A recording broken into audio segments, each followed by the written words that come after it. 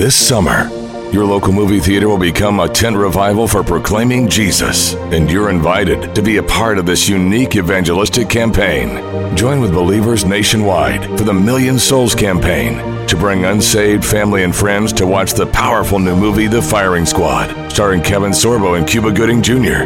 The Firing Squad tells the incredible true story about prisoners who find faith in the face of execution and transform their prison in the process. As the movie ends, co-star Kevin Sorbo comes on the screen to lead the entire theater in a prayer to commit one's life to Jesus Christ, providing an on-site opportunity to introduce family and friends to the message of Jesus. Go to FiringSquadFilm.com and learn how you can receive free tickets and more to The Firing Squad and participate in this unique theater event. Bring your friends and your family, and bring your faith. That's FiringSquadFilm.com to learn more. Today, I want to reintroduce you to one of really, truly my favorite people on earth. He is fascinating to talk to because he's real. Cancel culture has invaded every aspect of our lives, and it's an attempt to make people and their ideas just disappear. But not everybody gives in and not everybody goes away. Sometimes they end up reinventing themselves, like today's guest. He was one of the first people to introduce me to the phrase cancel culture several years ago on this podcast. He first gained praise and notoriety for the grievance studies affair. It's a series of hoax of academic papers that you should check out if you haven't already. It's amazing. And because of that, his life went into overdrive. He escaped academia. He is very liberal. Policies we've never talked about. I'm sure we disagree on a ton of policies, but we agree on principles. And he escaped, and people all over the world wanted to know how. Professors like this guest made me believe there is hope for college campuses. This conversation may change that a little. Sadly, the students at the university where he taught, in Oregon, you can guess where, didn't like his devotion to intellectual curiosity and critical thinking. He was harassed, heckled, threatened endlessly. He and his family have been terrorized. Last year, he resigned as an assistant professor of philosophy at Portland State, where he had taught for over a decade. He posted a letter on Barry Weiss's Substack where he detailed the death of ideas in the university in exchange for ideology. But he has not backed down. He has refused to be disappeared. He joined forces with powerhouse free thinkers like Ayaan Hirsi Ali, Jonathan Haidt, and Arthur Brooks, all of them friends of mine. He was going to reimagine the university system, and they came out together with a new university, an alternative to the social justice factories that claim to be colleges. Today, this is a fascinating conversation, and it includes just about everything, including should you send your kids to college and so much more. This is a must listen all the way through. Please welcome Peter Boghossian. Prices keep hitting all-time highs for meat and seafood. Cooking and grilling at home used to be the way to save money, but with prices up nearly 20%, even that seems like a thing of the past. If you're looking to save money without sacrificing quality, then you need to check out Good Ranchers. They deliver delicious American meat to your door because here's the thing, the amount of imported beef has gone up like inflation. And our ranchers are critical to our survival as a country. So if you want 100% quality American meat at a great price, go to the American Good Ranchers. They've got you covered. Right now, you can get $30 off their already low prices, plus free shipping by visiting goodranchers.com. Now, here's the thing. You can do a one-time order, or you can subscribe and save an additional $25 on each box. And when you subscribe, I don't think they know how this works. Your price will never go up for the life of your subscription. You can't lock that in those prices into your grocery store or any place else. It's inflation proof. Get your meat now. Good Ranchers. GoodRanchers.com/Glenn.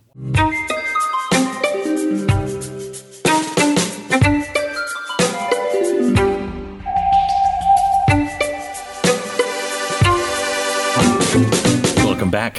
Thank you. So glad you're here. Thank you. I don't even know what we call it. CRT is not even big enough for this. Right. Whatever's happening to us as a culture, I feel as though it's pretty easy to mark what's happening in our universities, especially as a cult. Correct. Right? There's indoctrination. They separate you from your family or friends, anybody who disagrees. There's rituals. They shame you. Correct. I just put out a series from Dr. Lyle Asher about why colleges are becoming cults. Wow. But I interrupted you. No, go ahead. I just wanted to talk about that. I'm sorry, I didn't know you had. No, so is that the thing? Is that what you've been thinking about? No, I want to talk to you about something else. I said right before we went on. That, okay. Yeah. So you cannot understand the problem that we have in our culture in this moment without understanding colleges of education and teacher training programs. If I gave you a wand and you wave the wand and all wokeism, critical social justice, all this madness, this divisive racial CRT, everything just instantly evaporated from schools, you'd probably be thinking, oh, this is great. We have nothing to worry about. Well, you'd be gravely mistaken. And the reason for that is that I can't just go in and teach in a K through 12 school system. You can't just go in and teach. So you have to get credentialed through colleges of education. Correct. Those are all based upon Paulo Freire's Pedagogy of the Oppressed, which is a book which later the basic idea is to develop a critical consciousness, critical methods. It's not about the truth. It's also not if racism took place. It's how it took place. And so unless we change the colleges of education, we're stuck because our school systems are just going to repopulate with people who have been indoctrinated into that. I've always thought the education that I've won, I'm a self-taught guy. I went, for one semester to college when I was 30. I had to stop because I couldn't afford it. That's too bad. Yeah. But I didn't want to be taught what to think. I wanted to be taught how to think. Exactly. What is critical, critical thought? How do you question things critically to be able to find and balance everything? And I don't think anyone has any idea of how to do that anymore. So I've been doing this for well over a quarter century, writing about it, reading about it, et cetera. And I'll distill it down. And if there was like a unified field theory of critical thinking, I'll tell you what I think it is. So there's a skill set and an attitude. The skill set's pretty easy to learn, analyze, explain, make inferences, like if you see numbers, like draw conclusions from that. But that's not genuine critical thinking. If you genuinely want to think critically about something, it's an attitude. And I would summarize it in one thing. This is not me. This is it's called the Delphi Report from the American Philosophical Association. It's a willingness to revise your beliefs. Yes. That's what it is. Yes. So that's really frightening. That's right. It's terrifying. That's what it is. If you actually live your life that way. Yeah. So in some ways, it's terrifying. Right. So it is scary. Mm-hmm. And we have a culture now.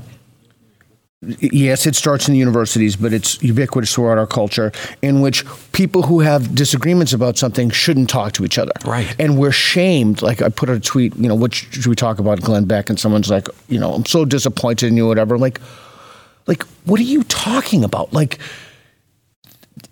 okay, so if you want any potential to find truth in your life, you have to listen to people and talk to people with whom you disagree. There's just simply no other. The problem is also, if you don't, you become arrogant. That's what you're correct. saying to me is, I have no value at all for you intellectually.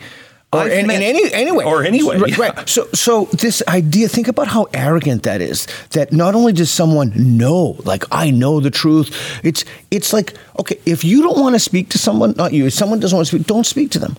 But who are you to tell me not to speak to somebody? Right. It's like offense by proxy, or you shouldn't talk to them. No. So that's the division. But back to the critical thinking piece. So the problem there are many problems in academia, but part of the problem is that it's very easy to test kids on, like A, B, C, D, E, you just, if P, then Q, what's P, whatever. But it's very hard, if not impossible, to test them on whether or not they've changed their mind. Do they have the attitude of belief revision? Are they trustful of reason? Because there's just no way to test that. So we ignore that whole component and we focus on the most important part. It is. Look, this is a mind blow to me. When I figure this out, it is actually better that you don't develop the skills of critical thinking, like analysis, inference, explanation. It's actually better if you don't do that, if you don't have the attitude. Here's why. Because if you're not willing to change your beliefs and you have all these, you develop the skills, you're just going to deepen the beliefs that you have. So it's like running down a rabbit hole where you become more convinced of something. And that's the other thing. It's like convinced. Like we have this idea that, he's a man of conviction. He's, well, no, I don't. A man of conviction or a woman of conviction to me translates as there's a person who is not willing to revise their beliefs on the basis of evidence. I want to talk to you a little bit about relief factor. Relief factor is something that my wife was like, I'm not going to listen to you whine anymore. And I'm like, with that voice, really? You won't listen to me? She sounds exactly like that, too. Anyway, she said, I'm not going to listen to you whine about pain anymore unless you try everything. And I thought I had tried everything, but I wasn't going to do something that I'm seeing some dope like me on television or radio talking about. That's not going to work.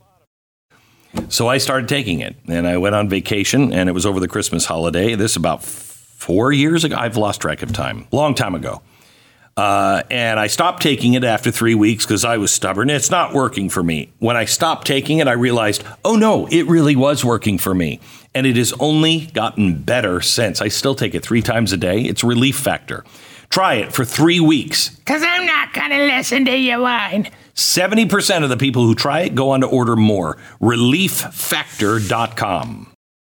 So this will bring me right to a question that I don't know. Maybe, maybe is best left private usually, but I think a lot of people are like me and are feeling this way, and I cannot square the circle on something. Okay. Usually when I first, at 30, I sobered up and I realized I'm a dummy. And I went to the bookstore and the library, and I would get the people that I knew would disagree the most, and I'd read them, and then I'd start narrowing it in on all subjects. And I took everything out, and when I said, okay, I think this is true, I would put it back in me. Right. But then I would compare it to the other things I believe, and if they were coming up against each other, I had one of them wrong. Right. Okay. Correct.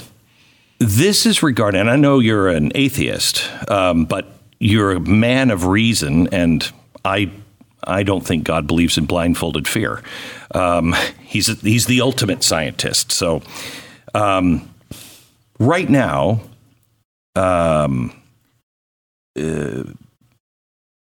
think a lot of people have this problem. If, let's say, you have a family member that is gay, and you're deeply Christian. Okay. Oh, okay. Okay. Many family members are gay. Right. Okay, we're going to add that component in. Okay. I have always been like, I don't care. Right. Okay. I don't care. I've always been for gay marriage. I just don't think the government should be involved in any way. You marry who you want. And you're supportive of Dave Rulin. Yeah. Big time. I love him. Right. I love him. Let's use him as an example. Okay. We just had a conversation. It was very controversial, I guess, because people couldn't handle the fact that both of us said, I said, Dave, I'm uncomfortable with, because I know what families are the ultimate family, what we should be shooting for. And I know that there's also lots of children that need to be adopted. And now the 2 surrogate moms, 2 guys at the same time, this violates everything that I think I know. Okay. But I love you and I don't have the answer, and I'm not judging you. When it comes to homosexuality, I believe you're born that way. Okay, no question. No question. I don't know anyone. Bruce Jenner. he felt this way his whole life. Right. He felt like he was a woman. Right. So just the question is, when did you choose to be straight? I didn't choose to be straight. You didn't choose. Nobody chose to be straight. Correct. But I will say I think that's a little bit of a red herring to a certain extent, because even if someone did choose it, I don't see what the problem is. But then again, I don't have like a structure that's, Yes. Yeah. So that's what I wanted to talk to you about, because I talk to liberal friends and they just immediately go, bigot. Right. I'm not bigoted. Right. I really am not. I'm trying to stay true to what the things that I believe are true in my faith. Okay. And my faith will tell me family is this. Okay. Well, I know that, and I agree with that. But I also know Christ teaches me love everybody. Right. Everybody, no matter what they're doing, you love them. I know that I love my children. Right. My children come out as whatever. I'm not condemning them. Never. Wouldn't change your love for them. Would not change my love for them at all. And I hope it wouldn't change the way you treat them. No, of course not. Right. Of course not. Okay. Here's where I'm struggling. I'm struggling with, if I believe this, okay, but I also can't, I know God doesn't make mistakes. If you're born that way, that's his doing, not anybody else's. You know what I mean? Right. So who am I to say? But he also says, this is wrong. Okay. I can't square that circle. So I just say, I don't know. I know I believe these things, but I also know it's my duty to love, unconditionally love, and not treat anyone any differently. And that's not acceptable to people who don't have faith. They immediately say, well, you're just bigoted. It's like, no, I'm really struggling. Right. And so I guess I'm curious, why does their opinion matter to you? If it's a family member? Oh, okay. So it's not just random people on Twitter. No, I don't care about those people. So it's something good. It's just good. So, I just want to make sure I understand this correctly. Yeah. So you're struggling with the idea. I wasn't expecting this conversation. I know. I'm not struggling with the. That's great. I'm not struggling with the idea of where I've landed. Right. Okay. I'm uncomfortable. Okay. I can't square circles, but I can't square that circle. And, I think we should talk about that squared circle too. But so there's a family member who's upset with you because of the fact that I won't give up my faith, that I won't reject my faith, that this is that I've come to a place where I say, I can't answer that. Right. I don't know. Right. So why are they upset with you if the faith is a personal thing for them? I think it's more of a kind of this era thing. You're either all in or you're out. And I don't find that reasonable. No, it's not reasonable because the belief wasn't formed on the basis of reason. It's formed on the basis of something else. And so... And does that make it less? Does that make it invalid? For people who actually believe it, I can't just change. It is a hardcore, hard-fought faith that I have. I did I'm not just an average person that just went, I'm this. Right. I was born this. I was raised this way. I wasn't. Okay, so let's work through this. So let's start with the assumption, which I think is true, that you've thought about this and you've genuinely, you love the truth, and I know that about you. Yeah. And you're willing to change your mind if you think something is incorrect, even if the consequences are social shaming or stigma. Doesn't matter. Right. So I've said this. If I don't care what it is, the most foundational thing of me, if you can show me that God does not exist and it's clear, I'm out. Okay. So I'm struggling with the fact with why I don't understand why you can't square the circle, so you're fine with that, but you're not fine with the family member who doesn't accept something about you? I feel it's so weird because no one in the family is judging the person, right? They're judging who's you. Gay. Oh, that's fascinating. They're judging me for saying, no, I still believe this. I believe in the family and the nuclear family, and I believe that's the fundamental building block of the universe. That said, I don't have a problem here. Why do you think sincere people should be judged like that? I mean, if you're a sincere person, which you are, and you've really thought about your beliefs, then I don't understand why isn't it just a disagreement? In our book, How to Have Impossible Conversations, let friends be wrong. I know. So why don't they just let you be wrong? I don't know. And I think and this is what bothers me, is I thought maybe I'm missing something. But I think the only thing that I can come up with is this is a societal norm now. Yeah. You either accept it or you're out. Part of the cult. You lose family members over things. We should never have this argument. You should never judge me for any more than I could say, because I've said it. Yeah. You don't have faith in this, okay? You don't have faith in anything, right. Okay? So it's easy for you to change these long-held societal beliefs because all you have to do is go, yeah, well, that makes sense, X, Y, Z. But you have an overarching moral structure. Correct. Okay.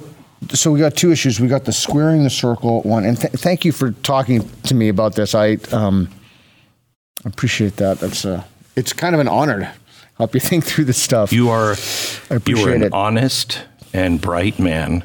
And, I don't know I don't know why I'm getting emotional on this, but one of the first things that I either asked you or you asked me was, would you be willing to change your belief in God or, that there was no God? Yeah. If it could, I don't think it could be proven, but if it could be proven. And we both answered, of course. Absolutely. 100%. Right. Yeah. And so that's rare. That's the kids call it base now. That's based, that's, so if somebody is a sincere person and they did their best to arrive at their beliefs and they considered other beliefs, it would seem to me that the person with whom the person who has a problem with you, that's on them. That's not on you. I mean, it's totally on them. So I don't know. I understand why it bothers you from an emotional point of view, because I don't even want to know who this person is. Maybe you live with them or what have you. But what I don't understand is if you're sincere, you're bulletproof. You're totally bulletproof. Yeah, I guess maybe I tie it into the overall direction and, knowing this person my whole life and them knowing me their whole life. It's like, really? Did you ask them why they just can't let you be wrong? No. Yeah. No, I didn't. And I think because I was so hurt by it, I was like, for sure. You know me. You know me. Yeah. Yeah. From total outsider, it seems that this is their issue and it's not your issue. And if you're honest and you're and again, if something is wrong with you, I always say to people, if something is wrong with my reasoning, let me know. Well, that's where it gets into it. The reasoning stops here. If you're a religious person, you're expected just to dismiss that because there's no reason. Well, there's a lot of thought into that. So here's in the Gorgias, Socrates says, it is better to be refuted than it is to refute. So going back to the first issue of about squaring the circle. There are different interpretations of the Bible. There are different physical copies. There is a kind of presumed arrogance with this person not only knowing what the truth is, but but believing that if you're kind of out of alignment with their personal interpretation, that somehow it's a moral failing on your part. I guess the other question is, are you willing to let that relationship go? No. You're not willing to let it go? No. Family is forever. You have it. No, not your gay, the other person, the person who... No, family is forever. Okay. Both sides. And you've sat down and talked to them. Yeah. And I believe we just have to always find our way. Family is family. You don't have it, you know? As long as everyone is honest. My father used to say, we can tolerate anything as a family except for lies. Right. You know what I mean? As long as everybody is honest and really truly seeking the truth, there's nothing that could pull us apart. Right. Ever. So bottom line, I would say, is you have to have a conversation about them. So I wouldn't frame it in terms of you letting them be wrong. You have, I mean, again, this is from an outsider's point of view. You have your relationship with God and your interpretation of Scripture, et cetera.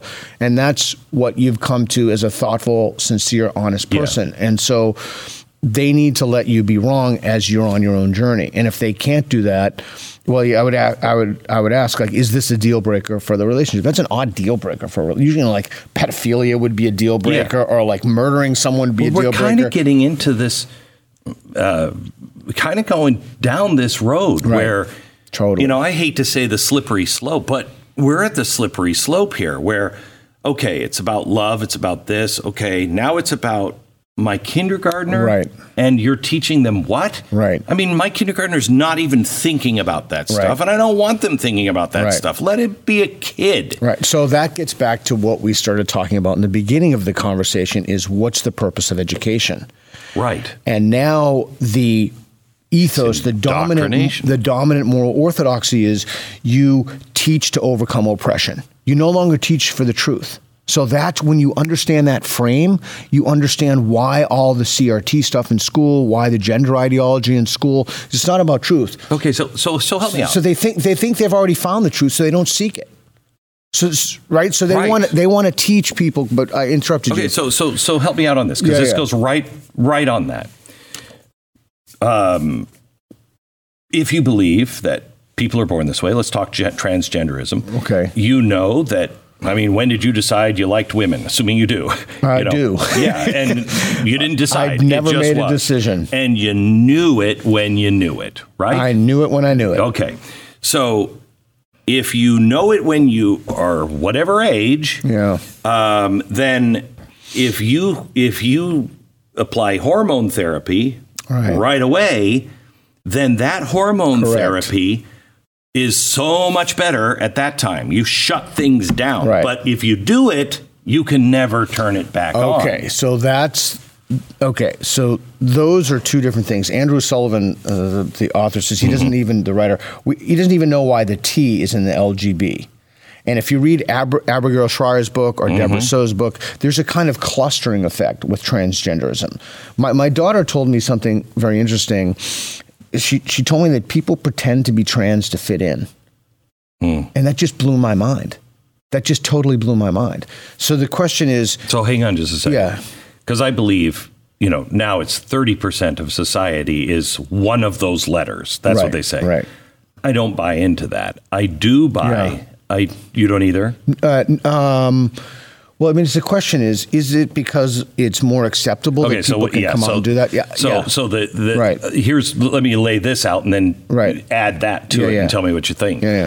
I don't believe 33% is. I think that, I don't know what the number is, but I think you can't dismiss, especially teens, wanting to fit in, yet wanting to be special, wanting to be liked.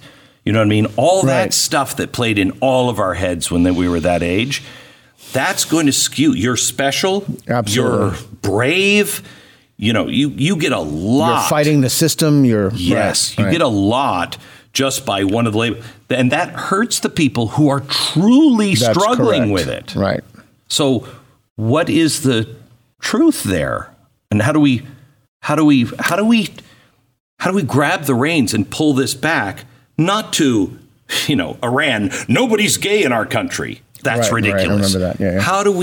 How do we find this truth? Well, you got two issues.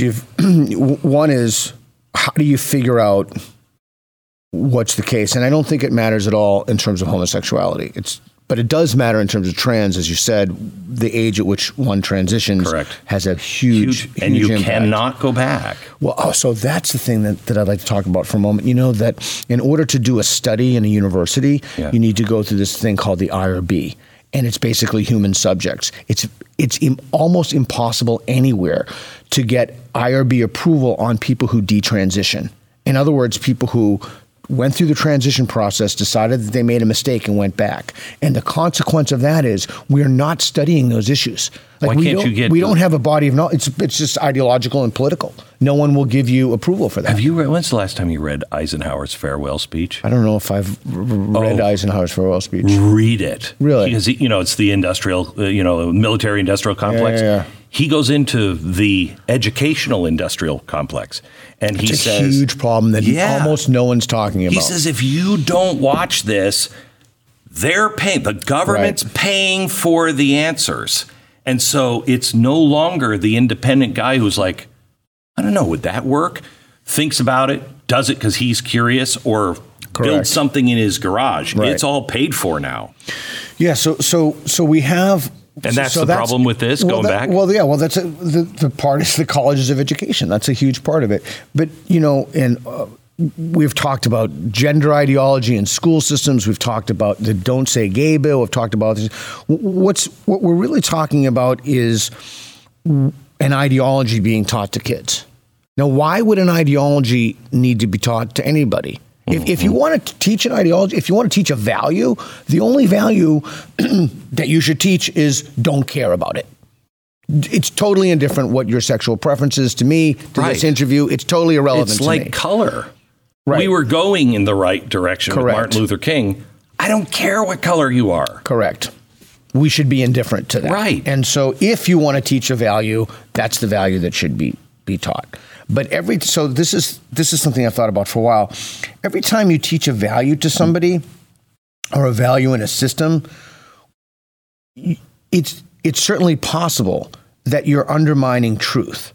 Like one of the things that we've seen in diversity, equity, and inclusion initiatives is if you contradict those edicts, if you question them, if you have a problem with them, if you ask for evidence about them, it's not merely that you're wrong, that you're missing a piece of information. It's that you're a bad person.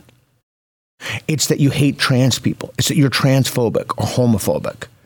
Mm-hmm. And so it's not enough to be non-racist. You have to be anti-racist. That's correct. And when you look at what Kendi himself has said is the only way to remedy past discrimination is future discrimination. That doesn't make any sense. That's two rights. Two wrongs make a equity. Right. That's equity. But people are just tossing this word around, equity. So that's the other thing. Imagine how crazy this is. Nobody ever I do these events. I say, okay, 5 years ago, is anybody outside of a financial context, of course, anybody ever heard the word equity? Now, my kid is in Portland Public School.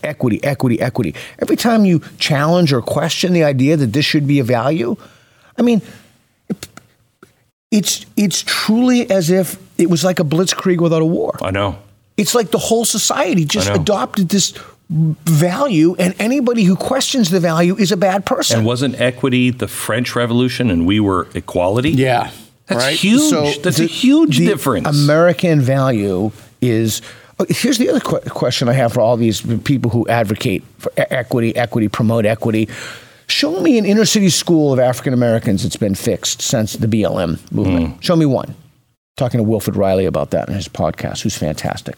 I see nothing. I see no practical consequences in terms of ameliorating suffering, increasing education of young black kids. Of course, it's gotten worse. And here's the other thing that I was thinking about. That's in the back of my mind in the conversation is virtually every person.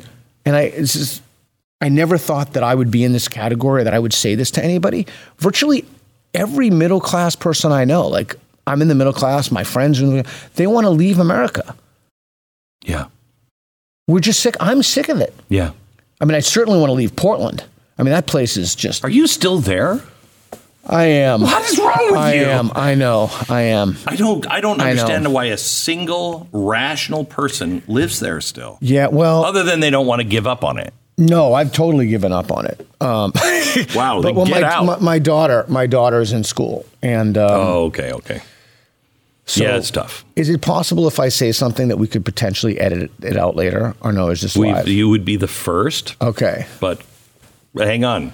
Can I get a ruling on that? Yes. Both of my kids are gay. I have 2 kids. I have a biological son, and I have a daughter who's adopted, and they're both gay. And hasn't changed my feelings for them, hasn't changed my love for them. It is, in fact, it's a rather remarkable thing for me when I was raised with homophobia. When I was raised, the worst thing we could be called is faggot on the playground. Mm-hmm. When I appreciated that you shook my hand, it was lovely. And so when I talk to my son or I talk to my daughter, I'll say, "Oh, you seeing anybody? How's it going?" It's just been a lovely. It's been lovely for me.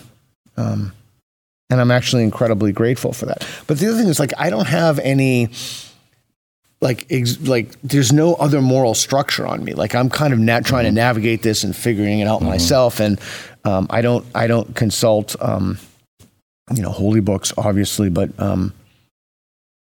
makes it easier if you don't have that. It does. It makes it easier, and also makes it more difficult in a sense too, because you have to kind of figure it out yourself, and you have to figure out whether or not the beliefs you hold are just, because we're all myopic in terms of our own beliefs. We think that the beliefs we have are the beliefs we should have, but nobody. This is why I enjoy you so much. Oh, thank you. You don't really. I say this to my audience all the time. You can't live off of what I told you is true. You can't. You'll never be able to repeat it. You'll never be able to argue it, because you'll end up saying, "Oh, if Glenn Beck, he was talking about it." That means nothing. Yeah. I believe the things I believe, and I share the things that I believe because I've done the work to get there. You can't just piggyback onto somebody else's belief. And it seems like the majority of people, and I don't know if it's always been this way, majority of people, unless I guess it's a moment of crisis, don't really think about things. So I think to a certain extent, it has been this way. I certainly know in my life, my parents used to have libertarian friends, green friends from all across the political. Mine too. I don't see that anymore. I see clustering. Oh, yeah. Bill Bishop calls that the big sort. People are just sorting out and they're moving into categories. Which is horrible. Which is terrible. Horrible. You should have friends of, if your friend sphere doesn't contain people of different religions, you need new friends. Mm-hmm. You're going to find new, and I really understand that it gives people a sense of comfort to be. Let me speak for me. Yeah.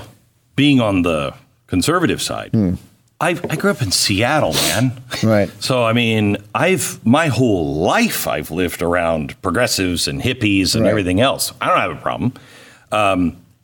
Until lately, to where you are immediately judged or shut down. And it's I don't want to be called a racist if I say, whatever. So here's the problem. So this is the, and I'm going to say this, and then I'm going to get, what aboutism? Well, what about this? It really is true. Sometimes certain, and I'll give you one right.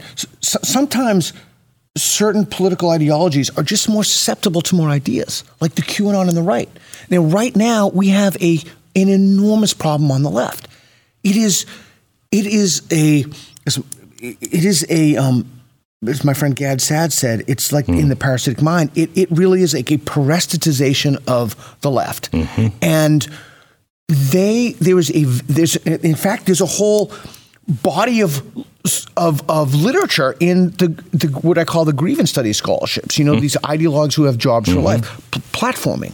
Right? We don't talk to this person. We don't want to give this person a stage in which he can or she can talk about their ideas. This problem is endemic on the left. And it is on the left. And that doesn't mean the right doesn't have its own problems. Of course the right has its problems. Of course it does. But right now, this is a problem on the left.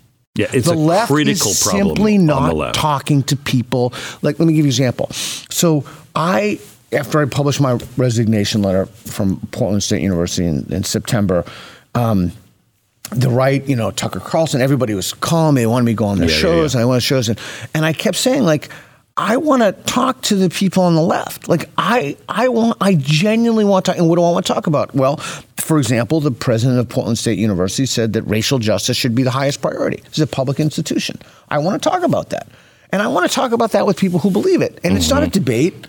It's a conversation. I'll even give you the question. Should racial justice be the highest priority of a public university? I think that's a very reasonable question for taxpayers and people who are advocating it. Literally nobody would talk to me about it. And it's nothing special about me that I have to say something, but they weren't talking about it with anybody at all.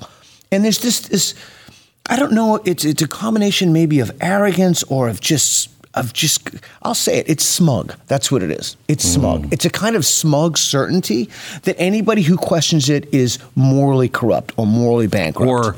Or mentally corrupt or an imbecile. Correct. Yeah. Correct. And you're seeing this. I was just watching, I just wrote a book called The Great Reset. All right. I didn't believe it 2 years ago. Right. Okay. I saw this and I'm like, oh, geez, what kind of craziness is that? Right. And so I approached that and had my team and we started researching. And we came back like 6 months later. We're like, I think this is real. Right. Okay. And had all the documents and everything else. We published a book. Immediately, first dismissed, then it was a conspiracy theory. Now you're a danger if you speak out about it, blah, blah, blah. Yesterday there was a meeting in Dubai, and I don't care. It was called the Global Government Summit. Right. Okay. The first session was, are you ready for a new world order? Right. The second one was digital currency, central bank digital currency. That's why the Bitcoin is such a threat. Yeah. Right. They're on stage, leaders of countries on stage talking about, we're doing this, we're going to have digital currency. Social United States is next. Yeah, social credit. It will not be transparent. We'll know every transaction. And, I have no problem if people want that. But what's going to happen is this group has gotten together. And I don't know, they just have contempt for us, or they just don't think we're smart enough. So we're not invited to the table. The American people and the people of the world are not invited to the table. Press and others are denying these things that we can show you are true. We know that's happening. How is that going to work when the average person, all of a sudden their life is dramatically impacted when they've been told none of this is happening, and here it is? That's not good. Why aren't we invited to the table? Arrogance. Yeah, I can't speak to that. I know very little about it. So you know about cryptocurrency? For sure, yeah. And you know that central banking, right? What they're going to be doing with central banks? No? Okay. Way out of my area of expertise. Well, it's disturbing. There was an article in the opinion section of the New York Times today that talks about how a Democrat from Massachusetts is trying to introduce legislation because he says we're trying to preserve some semblance of privacy. Because that's the real thing. You want to do digital currency? Great. Blockchain, Bitcoin. I was just going to say, it's done. Blockchain, yeah. The Fed and the Treasury want to do it because it goes to modern monetary theory, where you can print as much money as long as you control the labor and as long as you control spending down to the smallest level. Okay, so this central bank currency is programmable. So it knows who you are, it knows your spending, and it can, depending on where inflation is happening, it can curb you. It can even disappear because they could say there's a limited time for this money. We're going to put it in your bank account, but you have to spend it in the next 2 weeks. That way they can control all of the spending. I know nothing about it. Okay. So I'm just, the only reason why I thought about it is because I think there is this, we didn't have the conversation of really anything that now is being enforced upon us. That's certainly true. It was happening in the university. And people like me, we get up in the morning and what was okay yesterday, suddenly not okay. Yeah, it's interesting. And we're held to the same standard. I'm thinking about, Al Franken when he did this and all the, the woman and all the chaos that ensued. It really is a different standard that we're held to. Dating, we've seen that in dating. We've seen that but again, I guess I just keep coming back to this fact of it's like your friend.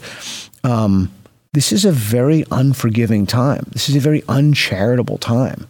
And I don't know how a society can sustain itself with a complete lack of compassion, with a complete lack of I don't know if it's besmirching or smearing or insulting somebody who's an honest broker. Mm-hmm. I just don't think a society can sustain itself with that value. Well, it didn't during the Inquisition. Yeah. When it was the church that was doing it. Yeah. I mean, it burned itself out in the 50s with the communist witch hunts. I keep thinking about what you said about your friend. Why is that so important to your friend? Why is your relationship and your attitude, why is that so? That seems a little bit, thou doth protest too much. I don't know. Yeah. I'll go back and ask. Yeah. I'll go back and ask. Yeah. Let's bring it back to the university here for a second. Yeah. My wife and I disagree on something. Okay. She still finds value in universities. Okay. Because you got to... I disagree with her. Yeah, okay. You have to have, you're going to go get a job. Right. I believe at this point... Right. Apprentice. Go find somebody. Vocational school. Yes. 100%. Yes. You agree with that? 1,000%. Why would I pay for somebody to be indoctrinated? Indoctrinate them. And actually, not only do I believe in it, I told my daughter, I said to my daughter, I think maybe you should think about not going to college. So here's a really weird thing. That's bizarre for a guy who's a professor. It is bizarre. My new affiliation is University of Austin, which you mentioned. I know. Too.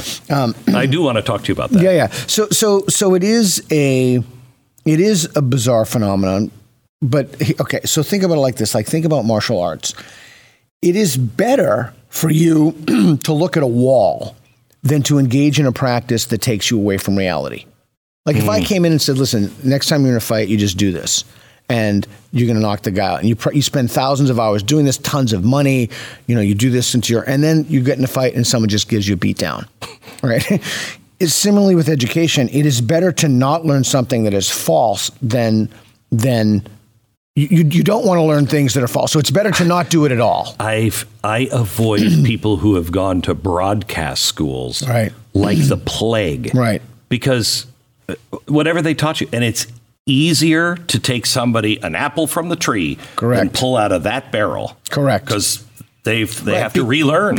Right. And so we have institutions now that are teaching people things that are totally untethered to reality. Mm-hmm. They're just clearly false. They're demonstrably false. Like fat studies, the fat reader. My mom died from complications of type 2 diabetes. She had struggled with her weight her whole life. And now we have people, ideologues with jobs for life, teaching fat studies, telling people about fat acceptance, this is a horror show. So it's far better that my daughter doesn't go, and young women in particular, susceptible to that. It's far better that my daughter does not go into one of those environments and does something else. She's good at carpentry. She likes that. I completely support that. And she can live a vibrant and rich intellectual life far better if she's thoughtful about it, and I can help her with that, than being with people. That's the other thing. I'm going to go around the country this month in April, and I have a reverse Q&A tour. And so instead of instead of me standing on the stage talking to people, I'm going to be in the audience, and I'm going to be asking students questions. Students are going to be doing the talking. And I want to know, what is your experience with social justice, wokeism in the classroom? Do you want that?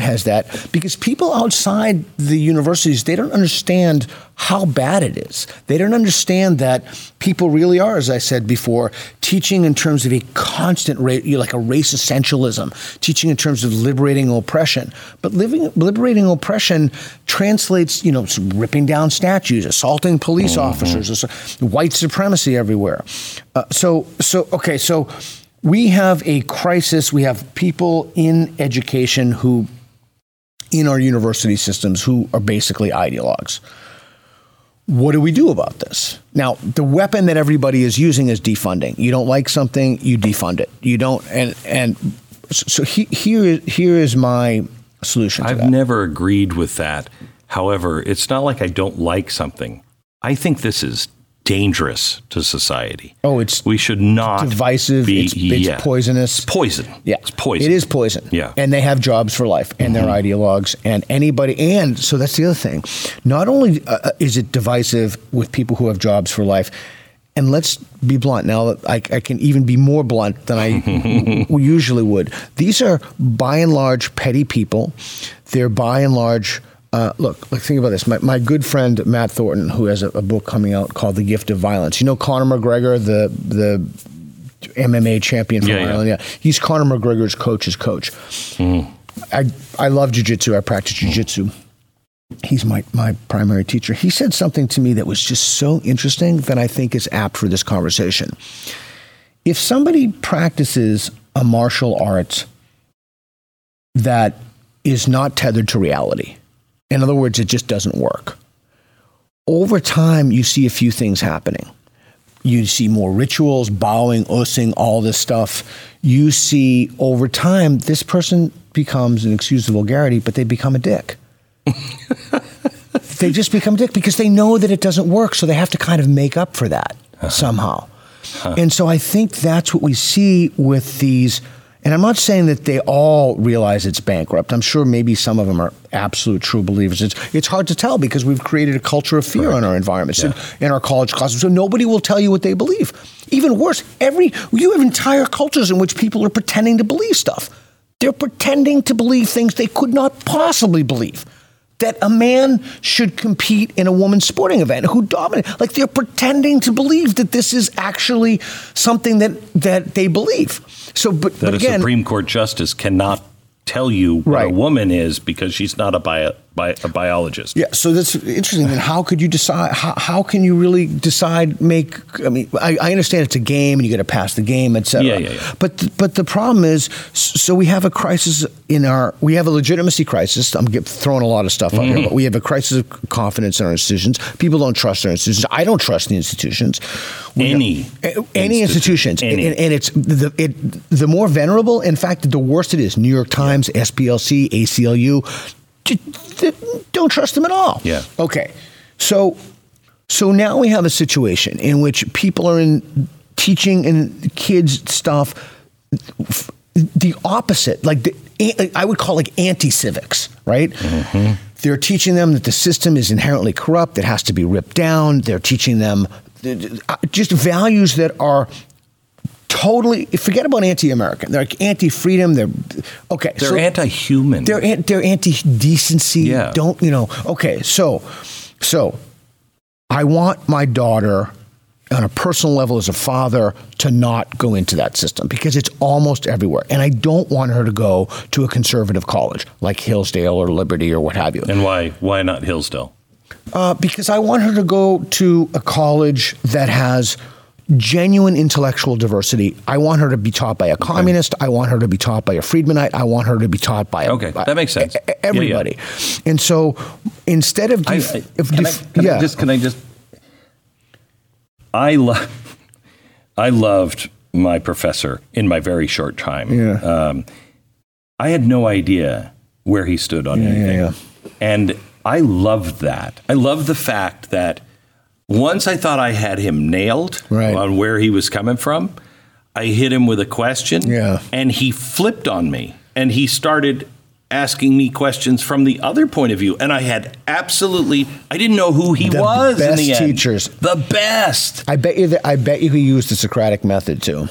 Yeah, he did. Yeah. Counter examples causing you. Yeah, and I kind of felt like the people around Socrates at the time. we don't have that anymore. I know. Like, we don't have that. If you do that, you go to the diversity office. Mm-hmm. Which was the other thing I was saying. Not only do we have ideologues who have jobs for life, but they've weaponized Title IX. They've weaponized offices of diversity, equity, inclusion. So even the threat of going there is a theft of your time. And those investigations, people say, why don't you ever say anything charitable about people who perceive you as their ideological enemy? Okay, I'll say something charitable about what I went through. These people are thorough. I mean, they are the most thorough. They interview students, faculty, colleagues, people you've had 10 years ago. Their office is in search of tasks. They're trying to find something on you. You're racist, you're bigot, you're a misogynist. Okay, so take a step back. We can talk about defunding all we want. We'll bracket that. But I want to build something. Yeah. Like, I want to make something. I don't just want to be the guy complaining about stuff.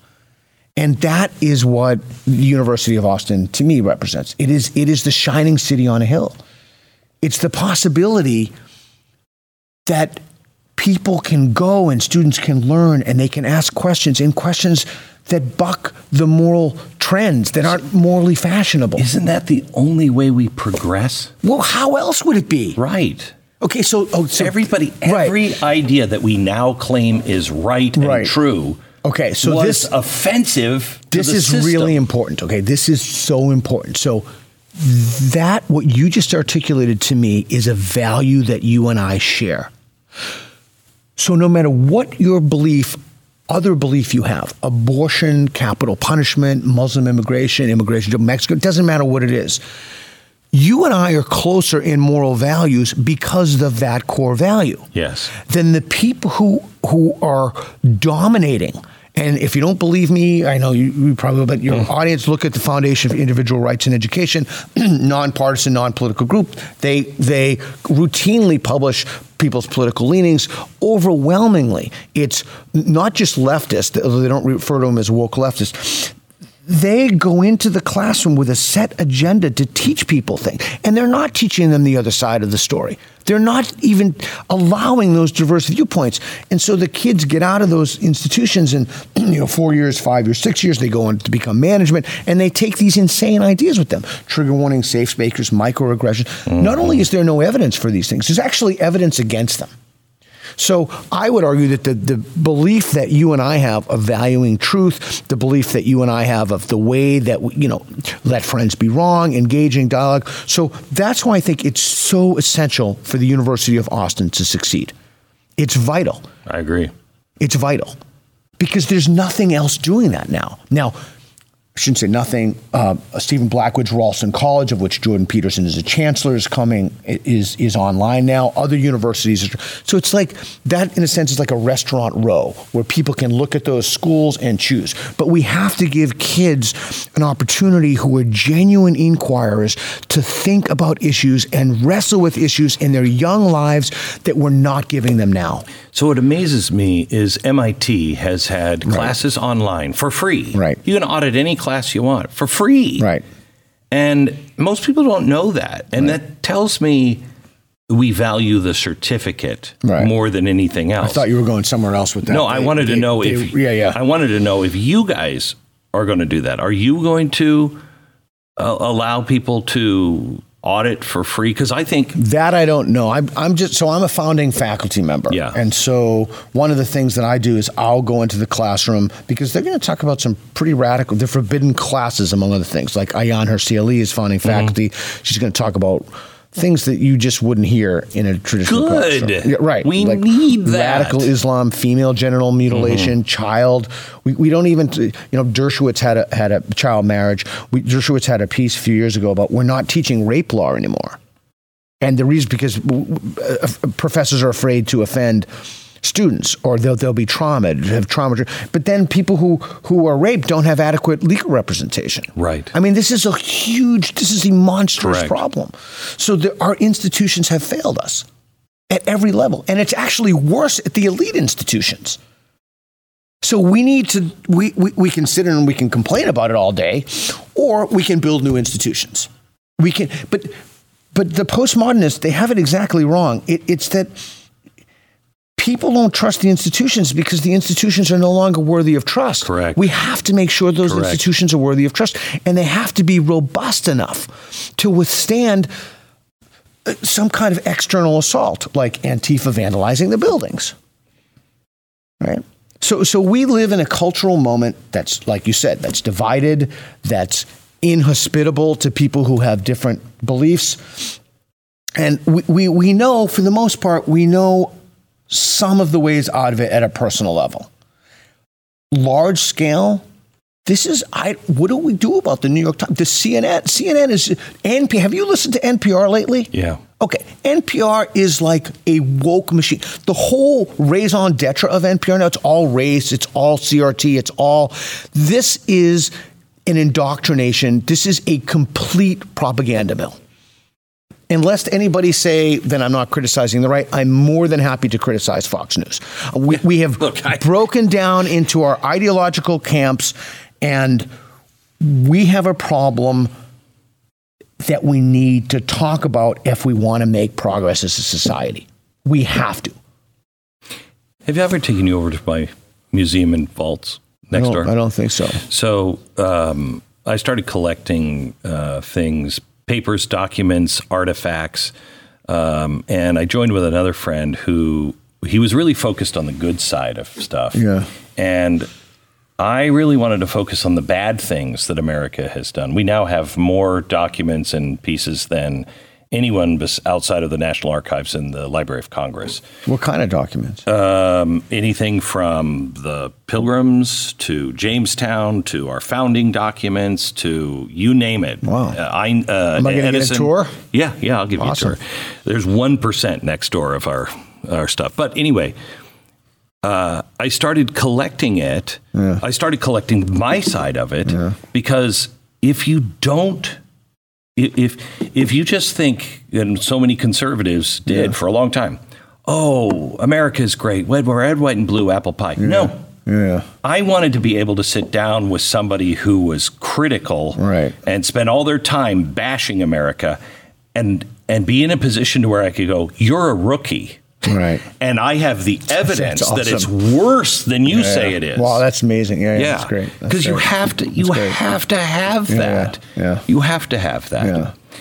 Yeah. So how do you, so that's my question to you. So how do you help people, and I've thought about this a lot, how do you help people value things that they may not think are important for themselves or their communities or their loved ones? Like, because I think we would both admit, or not even admit, we would both agree that people value the wrong things. And in their entire cultures valuing the wrong things. I think the American culture has valued the wrong thing. I think I completely agree. Yeah.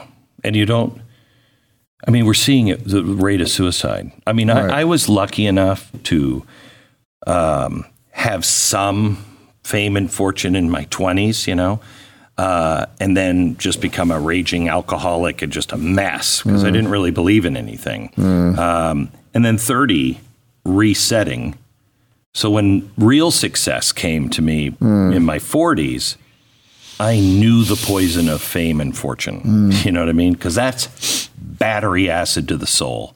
And right now, that's all we value. Kids will do, you're not famous for something. You just want to be known and seen. And you have a network in your hand. Yeah. Everybody. When I got into this business, I had to work to build an audience. Now my audience has an audience.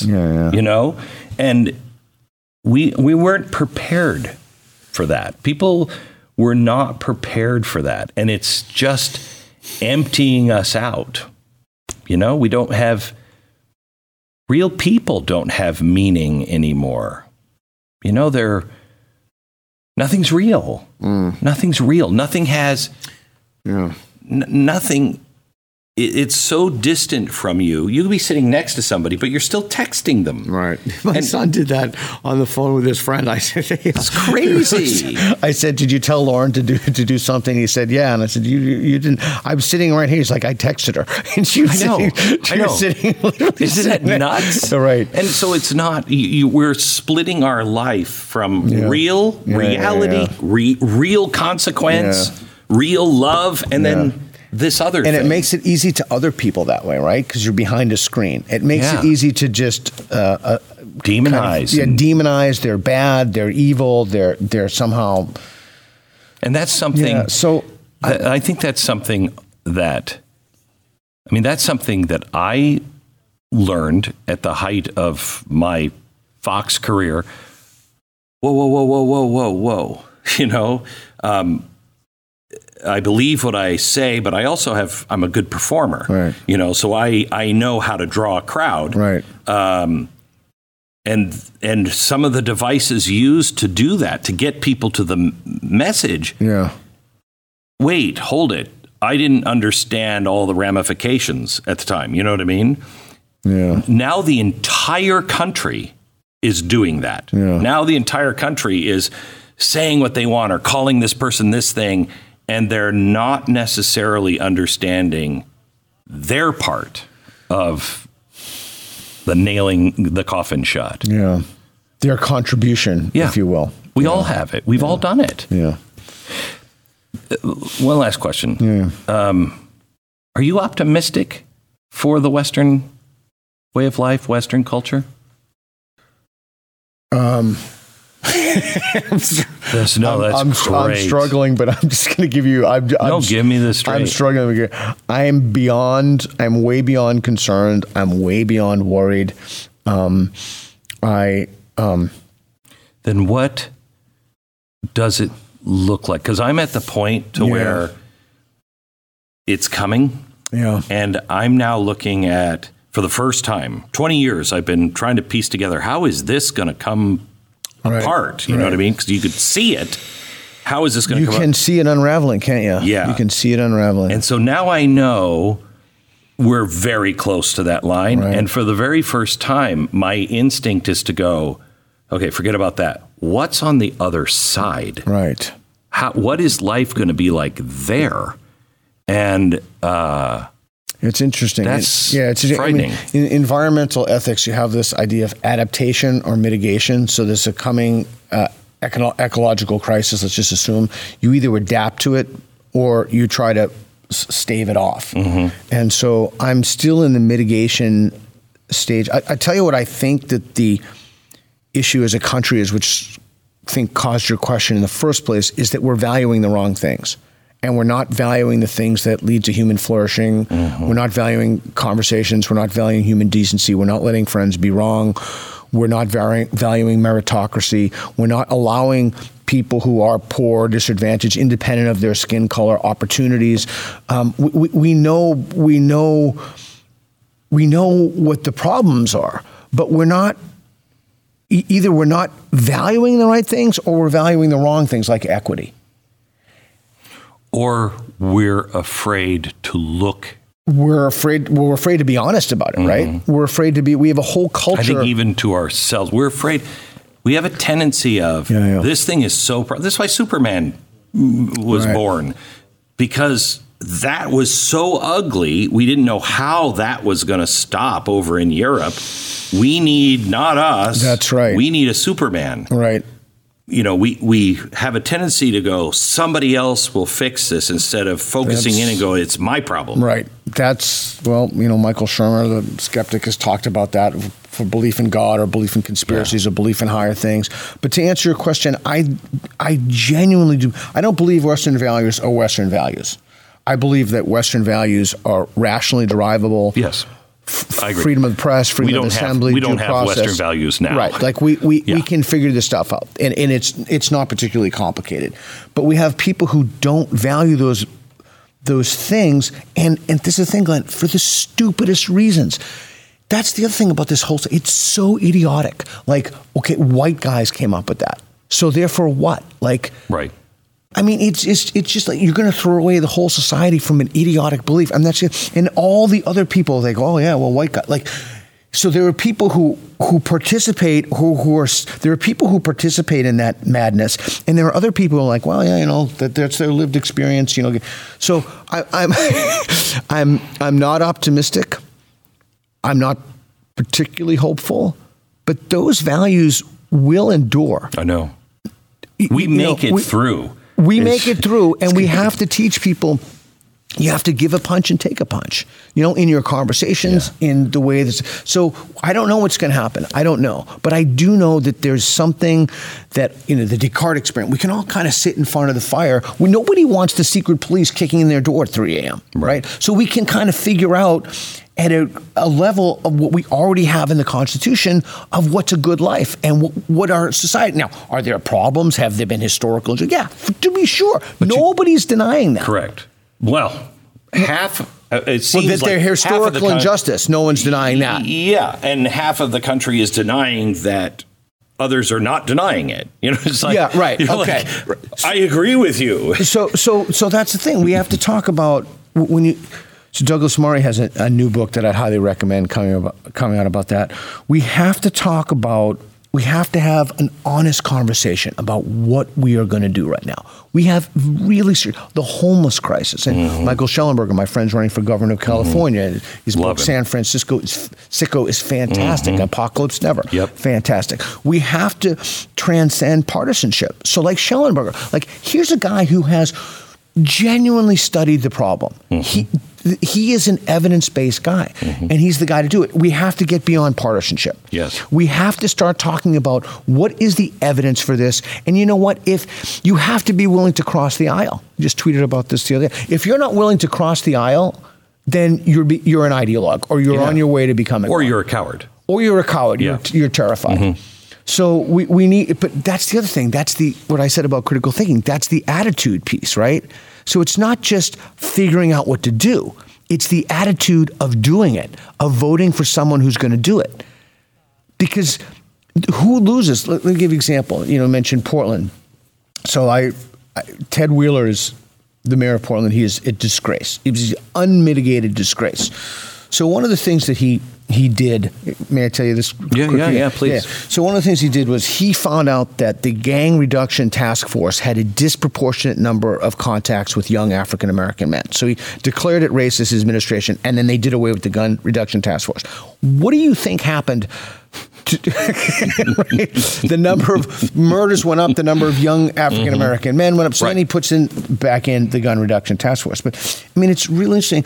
So the police have a disproportionate contact with men as opposed to women, but nobody says that the police hate men.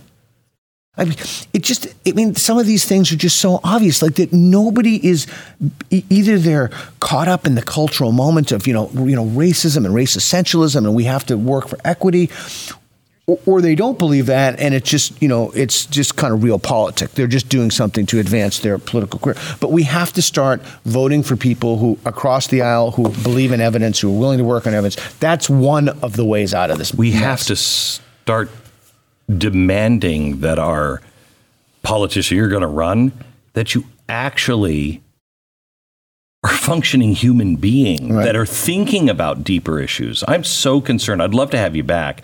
I am so concerned about the ethical decisions that are just flying by us right now. I couldn't agree more. Right?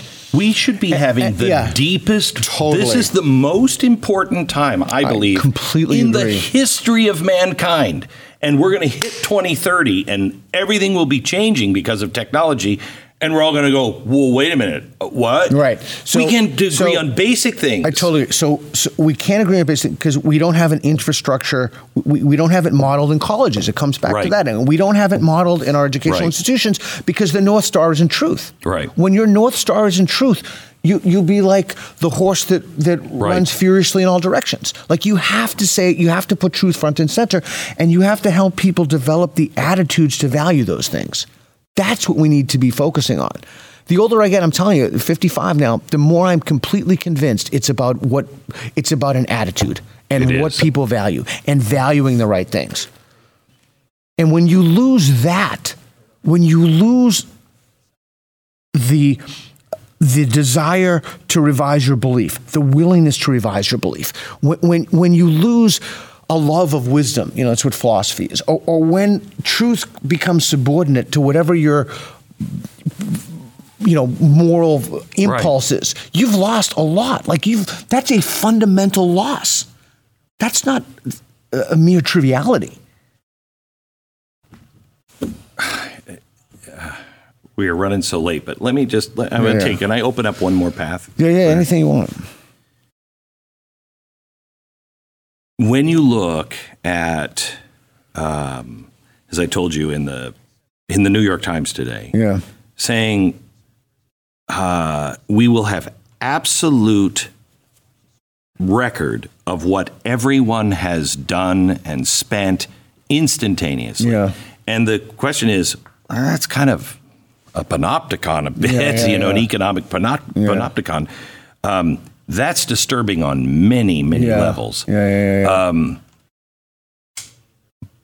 But people are there's two things that are happening, and I don't know how to break this. Is one, it'll never happen.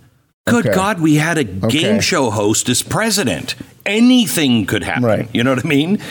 This is so unpredictable on everything that could happen. Totally. So that wouldn't happen. Or, well, I don't have anything to hide. Okay, so the latter is important. So just we said about Al Franken and the gesture over the woman on her breast. So what happens? What's morally fashionable in one generation might not be the next. I mean, what if it comes to right? So what if it comes that it's kind of like meat eating? Oh my God, you ate sentient beings, like you horrible beings. So you don't know, you can't project, like you can't look at the past and say, okay, well, this happened. No, you don't know what the next thing is going to be. And so the idea that then people could hold your purchasing power, your buying habits against, he bought this from Amazon. And I often wonder what would happen if that's why people go to browsers like Brave and DuckDuckGo, because they don't want their, and frankly, when I heard about that years ago, I had a buddy of mine saying, he doesn't want that in a search engine. And I thought that was crazy. Now I'm wildly aware of it. So now we're going to be facing the question, and I think the time to think about it is right now before it happened. If they introduce something like that, then I have to play ball, and I'm not speaking up against the school board because I could be deemed a terrorist and they could shut me down. Correct. I'm not, I'm going to make sure my house is green as it can be, or they'll shut me down. Right. Or I have to now prepare, because it's going to be, when it happens, you can't make the decision then. You have to kind of know where you stand to have a chance of standing. You have to say, I'm willing to be a pariah. But that's the irony, or an irony in this, is that the values that they want to institutionalize or forward, those themselves are morally fashionable. Just like are you green enough, right? Yeah. We now have a re-looking at nuclear power, which is morally fashionable. I just listened to this great thing about Hunter Biden's laptop. Like that was the thing. Oh no, it's not true. It's not true. Turned out to be true, and they censored all people. So again, I think it's a kind of arrogance, right? It's a kind of arrogance that you know what's true and that you know the right moral values. But how do you even know those moral values if many of the people who are pushing those moral values themselves haven't arrived at it from a process that they can rely upon? Right. They haven't engaged in serious scholastic work. They haven't talked to people across the divides. They haven't read stuff about it. They haven't done any of it. But yet they have a kind of knee-jerk certainty about it. Correct. It's a huge problem. And so, you say, are you optimistic? And I would love to tell you I'm very optimistic, but I'm just going to tell you the truth. I'm not particularly optimistic. Yeah. It is a pleasure to talk to you. It's a pleasure to have you here. I appreciate it. And I genuinely appreciate the fact that you do listen to other sides, and you've been very supportive of my work, and I am profoundly appreciative of that. Anyone who is truly seeking the truth, no matter where that leads them, I will stand by your side. I'll watch your back. I'll stand in front of you as a shield. Thank you. Whatever you need. Ditto. Same goes. Thank you.